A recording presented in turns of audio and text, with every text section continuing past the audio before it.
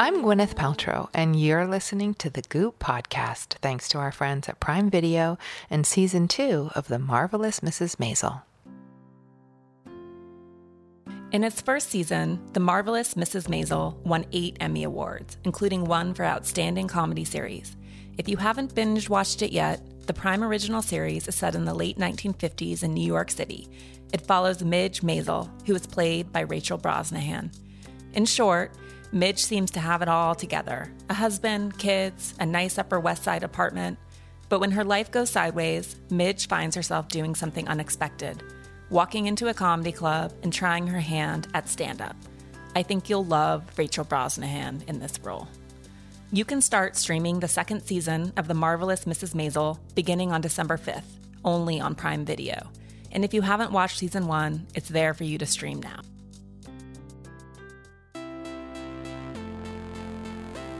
Hi again.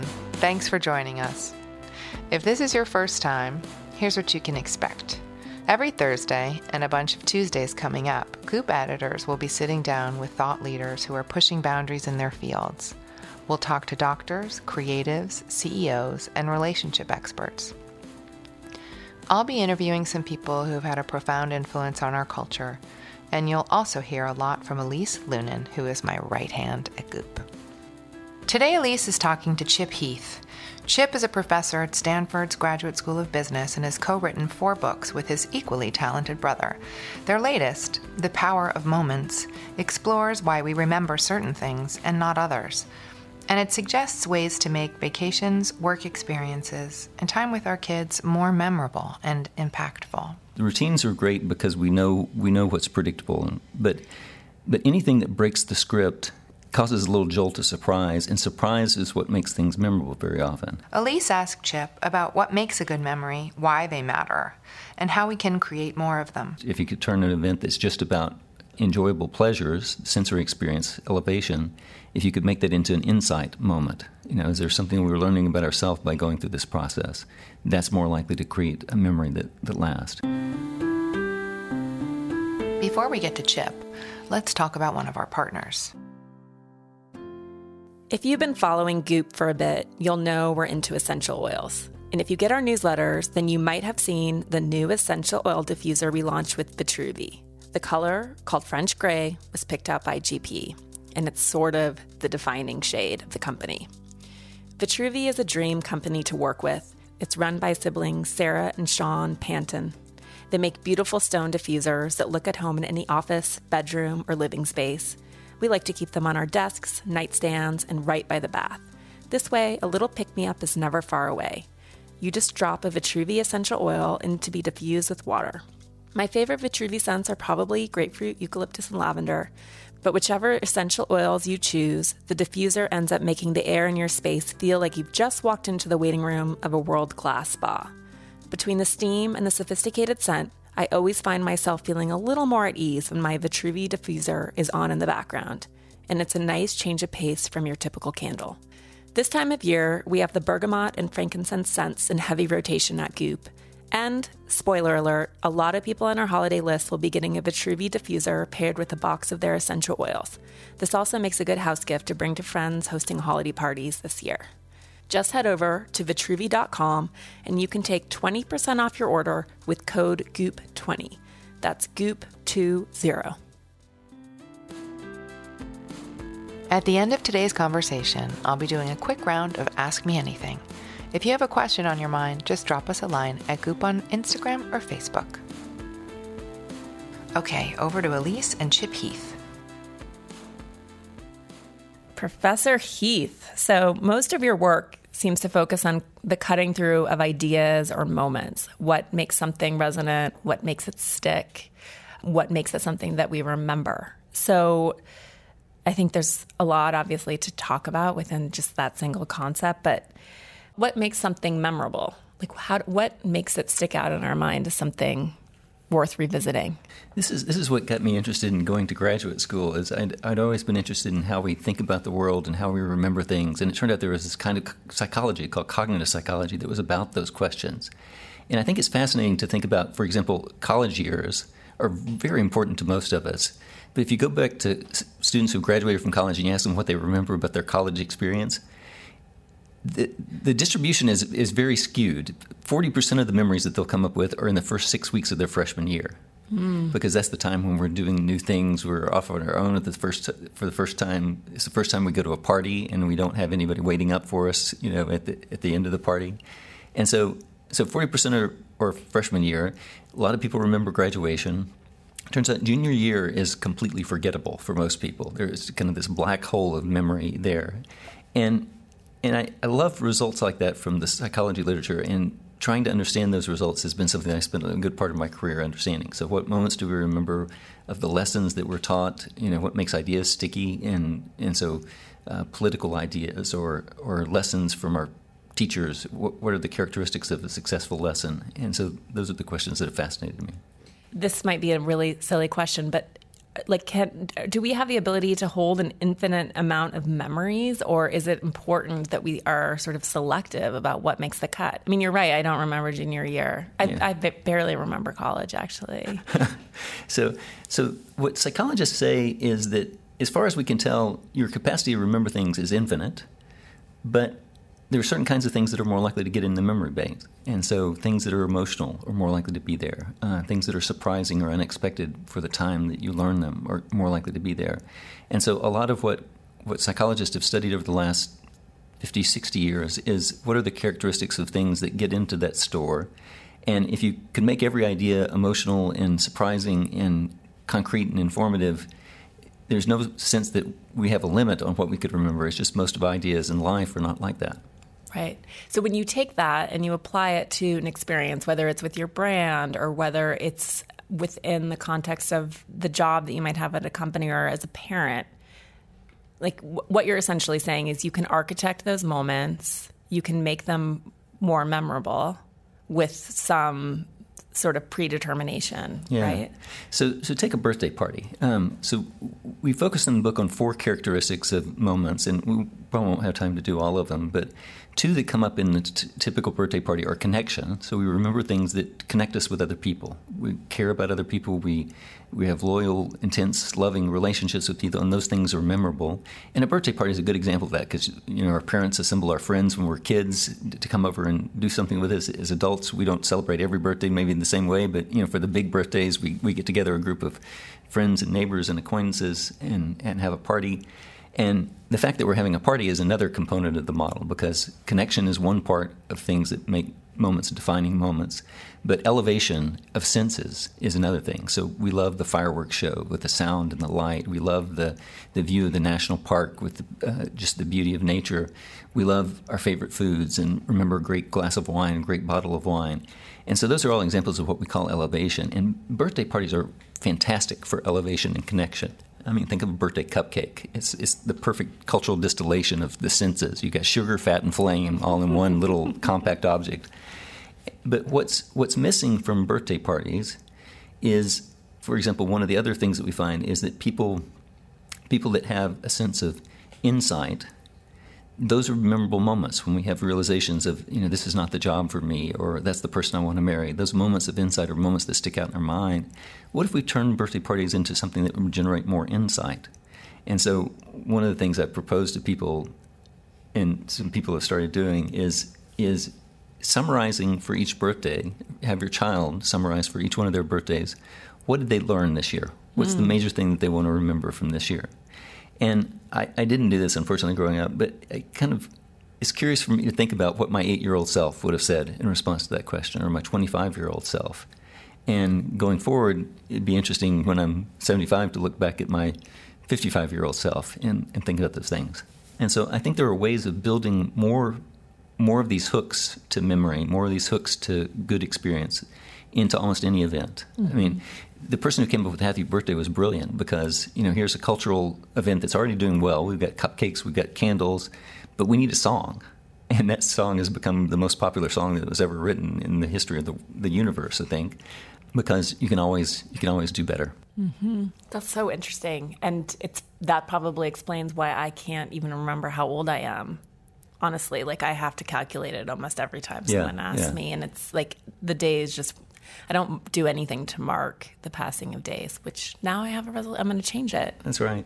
Yeah, when sociologists ask people what are the important birthdays, they'll say 15, 18, 21, and then there are these big gaps because we do the tens, but essentially there are fewer and fewer landmarks as we go through life. And one of the puzzles in sociology and psychology is that a lot of our memories in life, a lot of our formative parts of our identity happen in a very condensed period of time between basically junior high on through college. And then we kind of go into stall mode, I think, in our lives, and we don't have as many defining moments in life after those periods. So I think if we're going to have intense moments as adults, we've got to work a little bit harder at it. Mm-hmm. It's so true. It's why in the past when friends have said, "Oh, we're going to elope," or "I don't want a wedding," or "I don't want the attention," I try to push them because there really aren't opportunities when people who you care about come together in one space. Yeah, I think that's a good intuition because it's easy to say at the time, it's so hard to get people together. And it might be for a wedding, it might be a reunion of your closest high school or college buddies.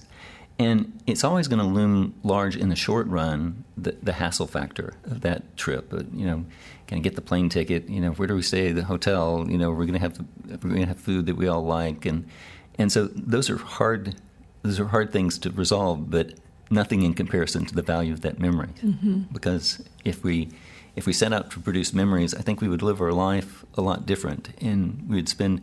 Well, I think our culture is especially impoverished. For example, in terms of celebrations, mm-hmm. There are cultures in the world where it's not inconceivable that you would save for 5 years to put on a really good version of a party for your community. And weddings in most cultures, we spend a lot of money on weddings, but in most cultures that's one of the most profound things that you do as a family is put on a good party for your friends and relatives when your child is getting married.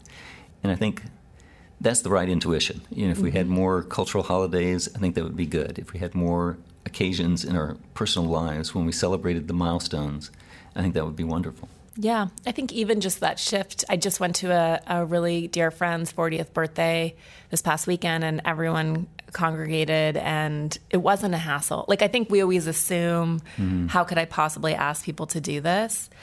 But it was such a delight. It's so nice to have an opportunity to even take the time to do something like that. And I think in this culture particularly, we're really good at making excuses if we do think it's too much of a hassle. And I think women in particular need to have sort of a paradigm shift in saying, no, it's okay. It's okay to celebrate myself or ask people to show up for me. That's great. I agree with that. So I was thinking, I know in the context of the book, you talk about things like Disneyland. I just went to Disneyland as well, which I thought was kind of miserable. I know it's the happiest place on earth, and my son didn't seem to have a great time either, although now he did. Yeah. In retrospect, what is that? Well, I think, so you went to Disneyland in California? Disneyland in California. Well, let me take Disney World because it's an even more extreme example. If you think about Disney World, it is structurally designed to be a miserable place. Yeah. And so when Walt Disney was looking around for 51 continuous square miles to build his dream park, there weren't many places in the States that was available. But it turns out Orlando, there was a lot of land available. And that's because Orlando is fundamentally swamp ground. When God created vacation destinations, he made the beaches of the Caribbean and the beauty of the Rocky Mountains. But Orlando was intended as a terrarium for, snakes and mangrove trees. And just to prove the point, he encircled it with alligators, And so you start reclaiming the swamp, and you wind up with a park built on a place with 91-degree weather and 91% humidity, and put that together with the lines that you always get at Disney World. On a moment-to-moment basis, you are probably happier if I pinged you about random moments in the park. You probably would be happier in any of those moments if you were sitting on your couch at home. Certainly. Right? Yeah. And yet, what Disney is great at is creating moments. And so I remember the first time I rode Space Mountain roller coaster, which is a cool roller coaster, but then they put it in a dome, so it's completely dark, and they put up displays so you feel like you're zooming through the solar system and dodging asteroids, and that's a remarkable. I would have guessed it was a 5-minute ride, but it turns out it's like 2.5 minutes when I looked it up. And I remember that to this day. I was in college the first time I rode it, but it was a striking memory.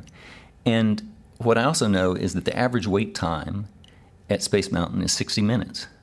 And so 60 minutes is kind of boring. You walk up 3 feet and then kind of stop for a while, and everybody looks around and tries to think of another topic of conversation. The kids are acting out, and that's not fun. But that part doesn't stick in memory because it's utterly generic. It's not awful enough to be a pit that we're going to remember emotionally. But when we get that 2.5 minutes of pure pleasure, I can still remember that 25 years later.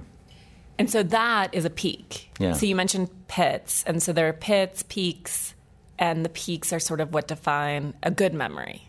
Peaks are what define good memories. The pits are what define bad memories. And so part of the task of life is smoothing out the pits and then elevating the peaks. And so, adding the sensory experiences to something that's already pretty good can make it a peak. So if we're planning a special occasion for a friend or a loved one, the more goodness we can cram into that event, the better.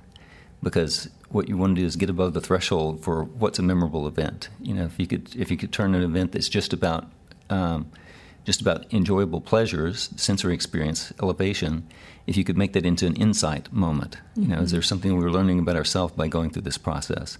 That's more likely to create a memory that lasts. And so a lot of, I think about vacations. I got a recommendation at one point from a guy who was the CEO of a tech company, and he said, I travel a lot and I don't always get to see my kids. But what I started doing a few years ago is with every child, I would have a date with them, and once every 3 years or so. And they get to choose the place anywhere in the United States that we can get to by plane or train or whatever.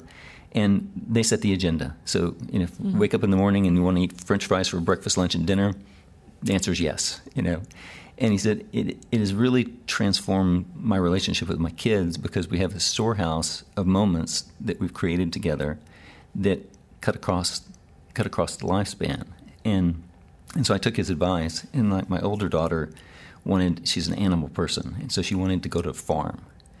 And I'm thinking, I'm not sure I want to spend time on a farm, but I found a place in the San Juan Islands off of Seattle. Beautiful, beautiful places. We got to ride a ferry boat to the island. We stayed at a farm. We got up in the morning and collected eggs from the ducks and the chickens and fed the alpacas and, mucked out the horse stalls. And she was just in heaven. And my younger daughter, when it was her time, she wanted to do roller coasters. You can tell who the thrill seeker is in the family. And so we did roller coasters. And she was the one that declared it a French fry day. And so we spent the day eating French fries from various places. And I still get benefits from those days. My younger daughter was remarking to my spouse, like, I had a really fun time with Dad last night. It was almost like that time we went to the roller coaster park. So that feeling of infinite possibilities where parents aren't telling you to do your homework and do your math, it's responding to their lead. And is that also, I know one of the concepts in your last book, The Power of Moments, is about breaking the script, right? Yeah. So that, I would imagine, is the perfect example of doing precisely exactly. that. So we get into routines, and the routines are great because we know what's predictable. But anything that breaks the script causes a little jolt of surprise, and surprise is what makes things memorable very often. And so I was reading reviews for restaurants one day when my family was in San Francisco, and we're waking up in the morning for breakfast, and there was this one place that got rave reviews for their pancakes because they were silver dollar size pancakes, and you get 50 silver dollar size pancakes. And so that was what everybody talked about in the Yelp reviews. Two or three entries down was another place that was also highly rated, but they said, the pancakes there are amazing. They're the size of football helmets. and what's remarkable is people are taking the same batter, and normally they pour it out in a certain, 6-inch, I don't know what the size of a typical pancake is, but typical pancake size, and everybody's doing that. And so breaking the script could be either going smaller, silver dollar size pancakes, or going bigger, but nobody's raving about the standard 6-inch size pancakes. Unless they've got some kind of special fruit ingredient or something on it. And so I think one of the things that's challenging about creating moments is moments are going to be more likely to be created when they're surprising, and it's hard. It's hard to think of what can we do different this time.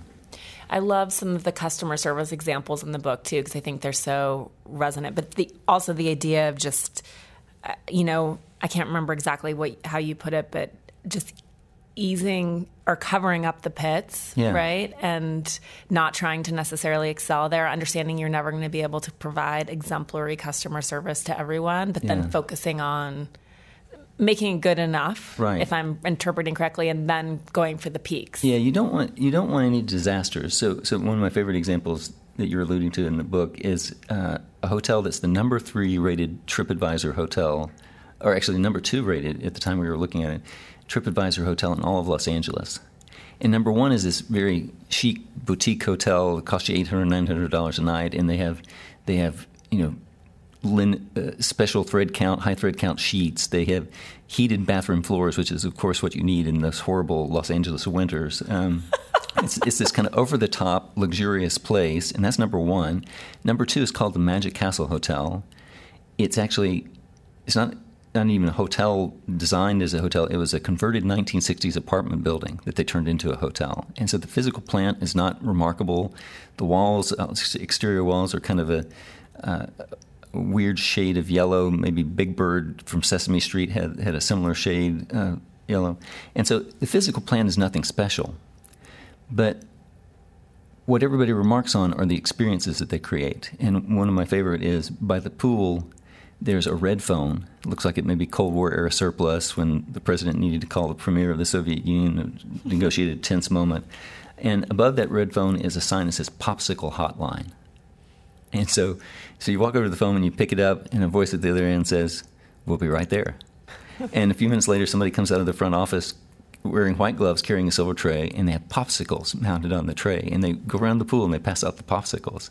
And the kids are beaming at this point. The adults are smiling. There's no better recipe for happiness than a cold popsicle on a warm Los Angeles afternoon.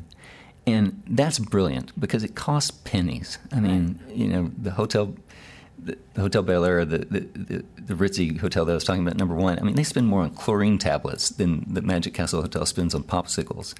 But the popsicles are memorable, and people write about them in the reviews. And that sense of fun and pleasure and surprising pleasure is an important part of what they're contributing to my vacation. And it seems like there is a sense of whimsy or a sense of fun or that's inherent in those standout moments. I remember in the book, too, where the father would wake up his daughter occasionally in the middle of the night for snacks and maybe a movie or chat and just have an hour at 2 a.m. I mean, it's debatable whether you have a happy child the next day, but that's definitely breaking the script. Yeah, well, and what's the child going to remember later? So it is one of those trade-offs as parents. We often do things that we've got to manage our kids' moods and how are they going to do in school the next day, and is the nap time for a very young child going to stay on track? But I think we overdo it because very often it is the script-breaking moments that are unexpected that are the things that we carry around for the rest of our lives. It's so fun. I know. Now, I'm thinking about all of the best memories from my childhood, and there were sort of those, including one on the San Juan Islands. I love the San Juan Islands. First time I was ever responsible for my own transportation because we all rode bikes and carried our own stuff. And I was a kid, but I had to get myself from one campground to the next. Yeah, and that's the nice thing about childhood is there are so many things that you haven't done that almost anything can be a breaking the script moment. I think one of the most poignant things that I remember from my older daughter's life is seeing sand for the first time. So we were in Boardwalk in Santa Cruz, California, and we walked off of the boardwalk and onto the beach. And she was being carried, she was probably 2 years old. She was being carried by her grandmother, which is the best thing in the world when you're 2, is to be carried by your grandmother. But she was looking at this stuff, this surface, and she stopped my mom, and my mom put her down, and she just sat there with her hands picking up the sand and watching it run through her fingers for 15 minutes probably. It took her to get over that sensation. But I think that's one of the joys of parenting is you get to see the world in surprising ways And you probably haven't thought in years about how amazing sand is, but it is an amazing substance. And seeing your child do that kind of refreshes those memories. Yeah. And it's nice that the simplest things can have so much impact too. Like when you're talking about onboarding, for example, or marketing transitions. And when you start a new company, it's such a significant day in your life. Yeah. And yet when you're at the company and you're bringing in a new employee, it's like, oh my God, one more person I need to train. Something we're thinking about a lot at Goop is better onboarding. One, so it's not such a fire hose, but two, like it's familial. Worthy of celebration. Yeah. How do you mark the day? How do you make it memorable? How do you make someone feel embraced? Yeah. And not working through their IT setup. It really is tragic. We're not going to have an infinite number of jobs in our careers. We'll have a dozen maybe. And so why don't we celebrate those moments every time? I have some neighbors that are from, their families from southern India, and they have a ceremony that they go through when a child is about to learn to read. And they talk about the vistas that are going to open up to you as a reader, and they have little gifts that they give to the child who's about to become a reader. And imagine having that ceremony in our culture. It would be very useful because that is a profound moment. When you're about to learn to read, the world is going to open up for you in a very powerful way. And so I think we don't celebrate nearly enough things, even like the first day on the job, that are very clear demarcations, much less picking out the first day of reading or the I love cultural traditions, the bar and bat mitzvah, the Kintin Torah ceremonies where we say to a child that's in the teen years, this is a marking place. And after this, you are going to respond as a man or a woman in our culture, and we're not going to treat you as a kid anymore. I think that's a wonderful, wonderful tradition. And if we had the corporate equivalent, for people that just become managers, we want to hand them a coach's whistle and say, you're going from being an individual contributor scoring points on the field to stepping back and helping other people do that. And so mark this day, because this is an amazing day. You're going from player to coach, and that's a wonderful position to be in. But we anoint people as managers, and it's a happy moment at the start, but we don't celebrate it in a way that helps them start to make that mental shift between how I responded before and how I'm going to respond in the future. Yeah, no, that's so true. And I think through all of life's transitions and hard moments or joyous moments, we really fall down on even saying this is happening. Yeah. Much less celebrating marking it with a medal. Yeah. I think that, it seems like that could potentially even get more. I know now as a culture, it seems like we're very wary of overpraising, of drawing too much attention to anything. Yeah. So I wonder if there won't even be more of a backlash against making people feel special. Yeah, I think it's interesting. So in California, everybody gets trophies because they're participating, but I think one of my favorite examples in the book is a manager that came up with an award for a person that was really good at listening to customers, and he gave the woman a pair of Bose headsets, and I like that because it's a concrete example. Every time you see those, when you tell your family about the award I got at work, there's a meaning to that is powerful. And so for the person that's receiving it and people that are watching that being received, there's an important cultural point that you're making there that I think we fail to make in lots of cases. Yeah. No, it's true. And I think it does. I think it helps people understand where they add value, where they're standing on the field, as you mentioned, in a way that's like that clarification is helpful. Yeah. Let's take a quick break to talk about our partner. After we put the kids to bed, and if I'm honest, pour some wine, my husband and I typically sit down to catch up on some shows. Soon, we'll have The Marvelous Mrs. Maisel back in our queue. The second season of the Emmy Award-winning series premieres next week on Prime Video. And if you didn't watch season 1, it's very bingeable. The series is written and directed by Amy Sherman Palladino, and it stars Rachel Brosnahan, who won an Emmy last season for Outstanding Lead Actress in a Comedy Series. Brosnahan plays Midge Maisel, a 1950s housewife turned stand-up comedian, and Alex Borstein plays Susie, She is Midge's hilarious manager who decides to show Midge the ropes and help her navigate New York City's male-dominated comedy scene.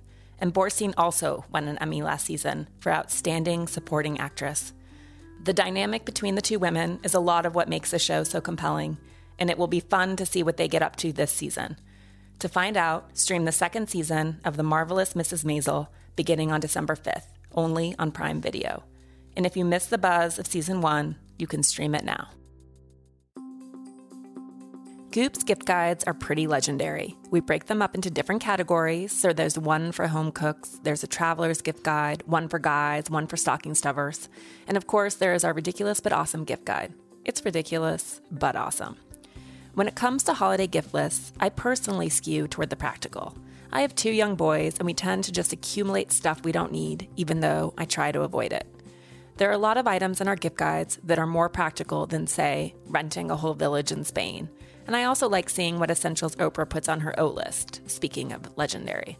I think it was last year that Oprah featured Quip's electronic toothbrush. If you've never seen a Quip toothbrush before, it's actually really sleek looking, and the kind of product that the tech-forward people on my holiday list would appreciate.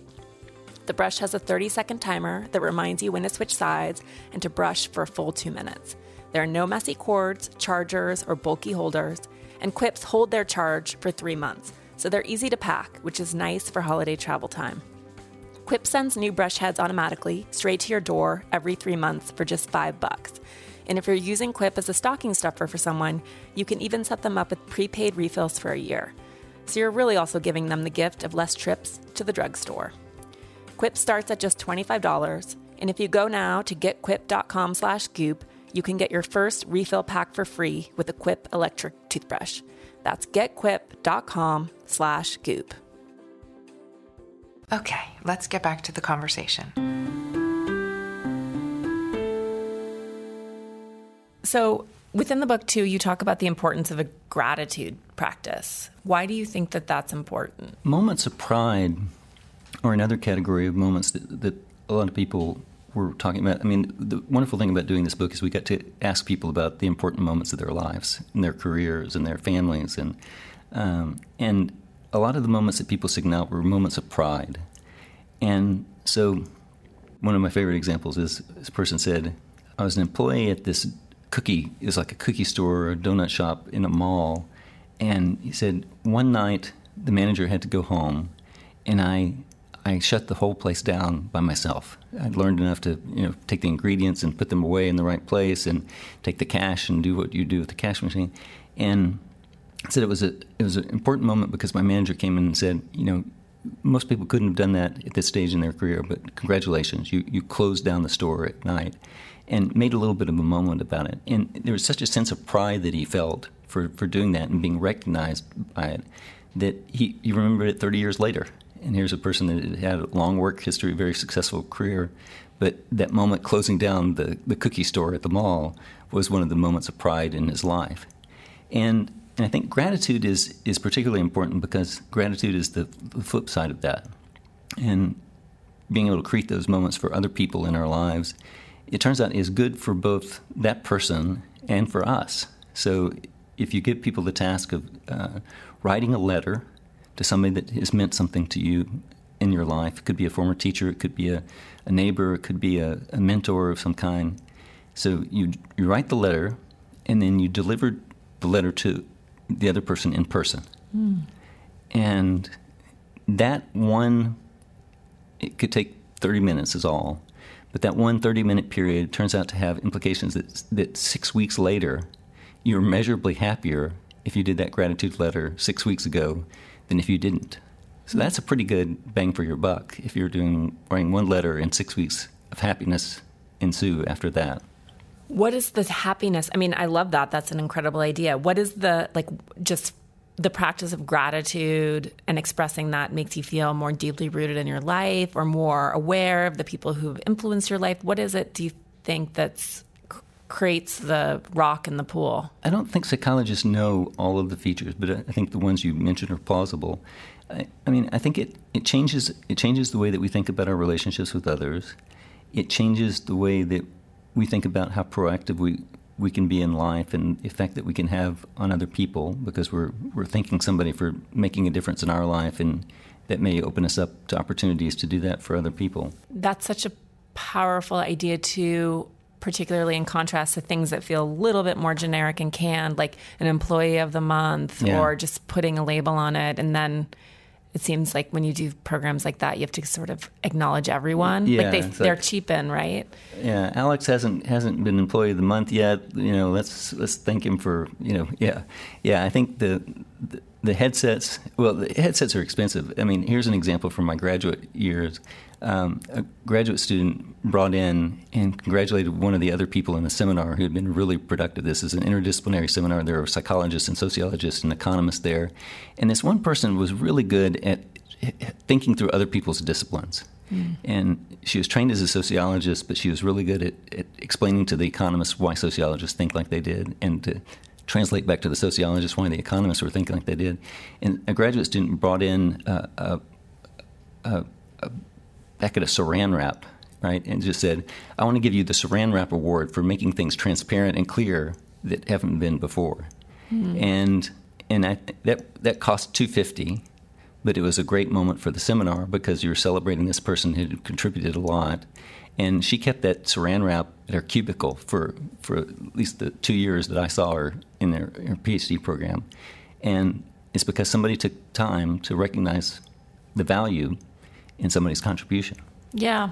And obviously he could see her too. I think there's some, the act of writing a letter to someone, or just that reflection and reflecting back how you see someone, I think it's so powerful to be on the receiving end of that, and to think some things might be true about yourself, but then when they're reflected by someone else, you're like, oh, yeah. It's that confirmation. Confirmation is wonderful. It's very, very moving, particularly if you're sort of one of those people who cast around wondering, like, where do I add value, or what am I doing? What's my purpose? I think when people can sort of say, this is part of it, that's deeply, deeply powerful. That's great. When you think about those big moments, happy weddings, sad funerals, joyous graduations, I know you sort of think of weddings as having all of the elements, right? Because there's music, there's sensory. But even so, I think some weddings can feel rote. Yeah.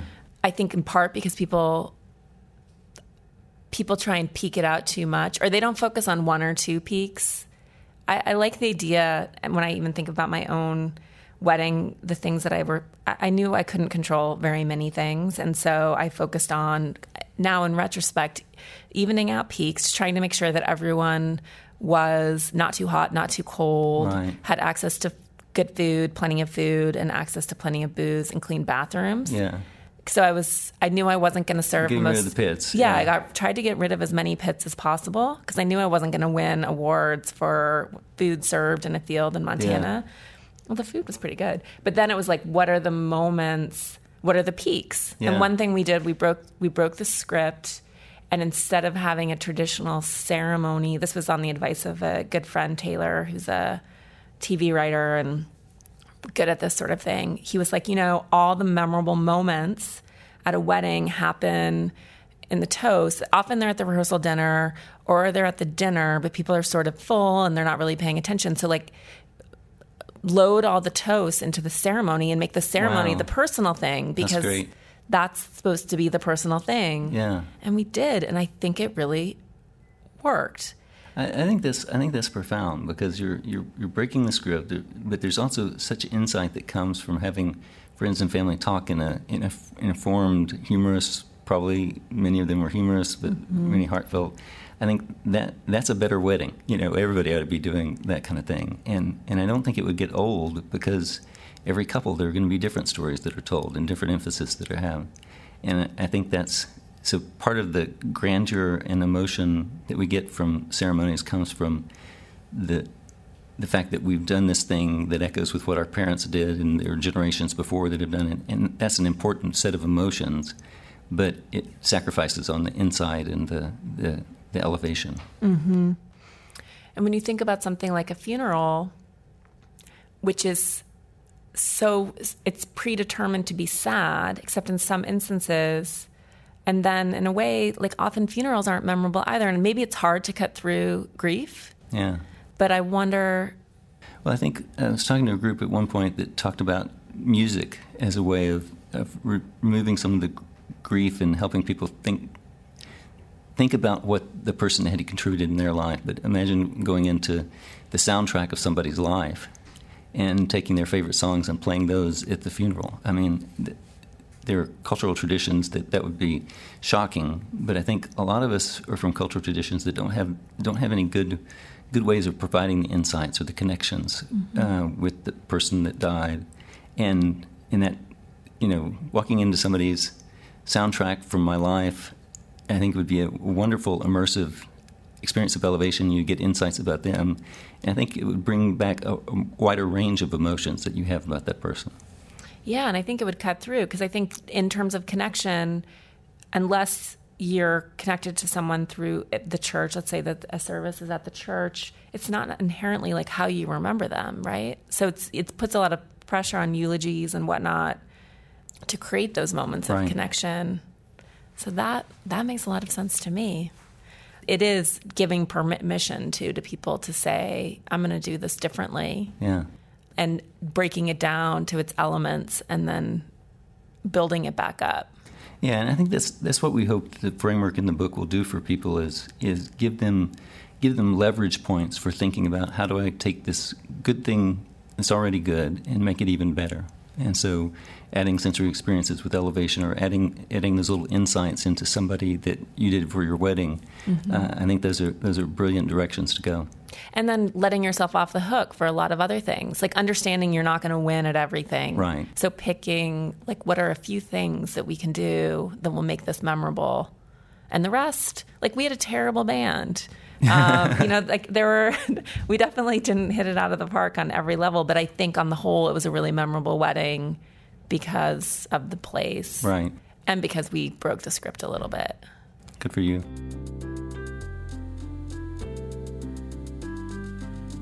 Thanks for listening in on our chat with Chip Heath.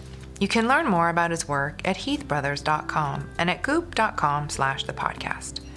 Okay, on to that Ask Me Anything. Grace would like to know, who is your biggest role model? This is hard for me because I feel like I have very different role models for very different things.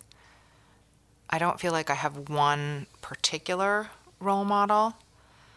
I mean, I think my daughter is kind of my role model for being completely inhabiting your body and absolute comfort with who you are and self-expression. I marvel at how comfortable she is with herself at 14. I wish I had been like that. Of course, Oprah, my queen. She's my work role model, one of the top 3 for sure.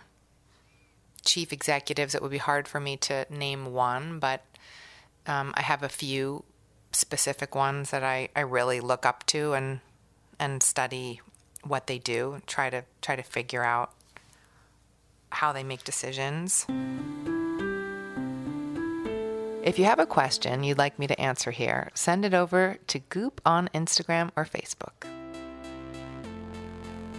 Thanks again for tuning into the Goop podcast. We'll be back next week with 2 conversations, a special episode on Tuesday and our regular Thursday conversation. To keep up, just hit subscribe. And if you like what you're hearing, please rate, review, and share with a friend. And if you're looking for more info, head to goop.com/thepodcast. See you soon.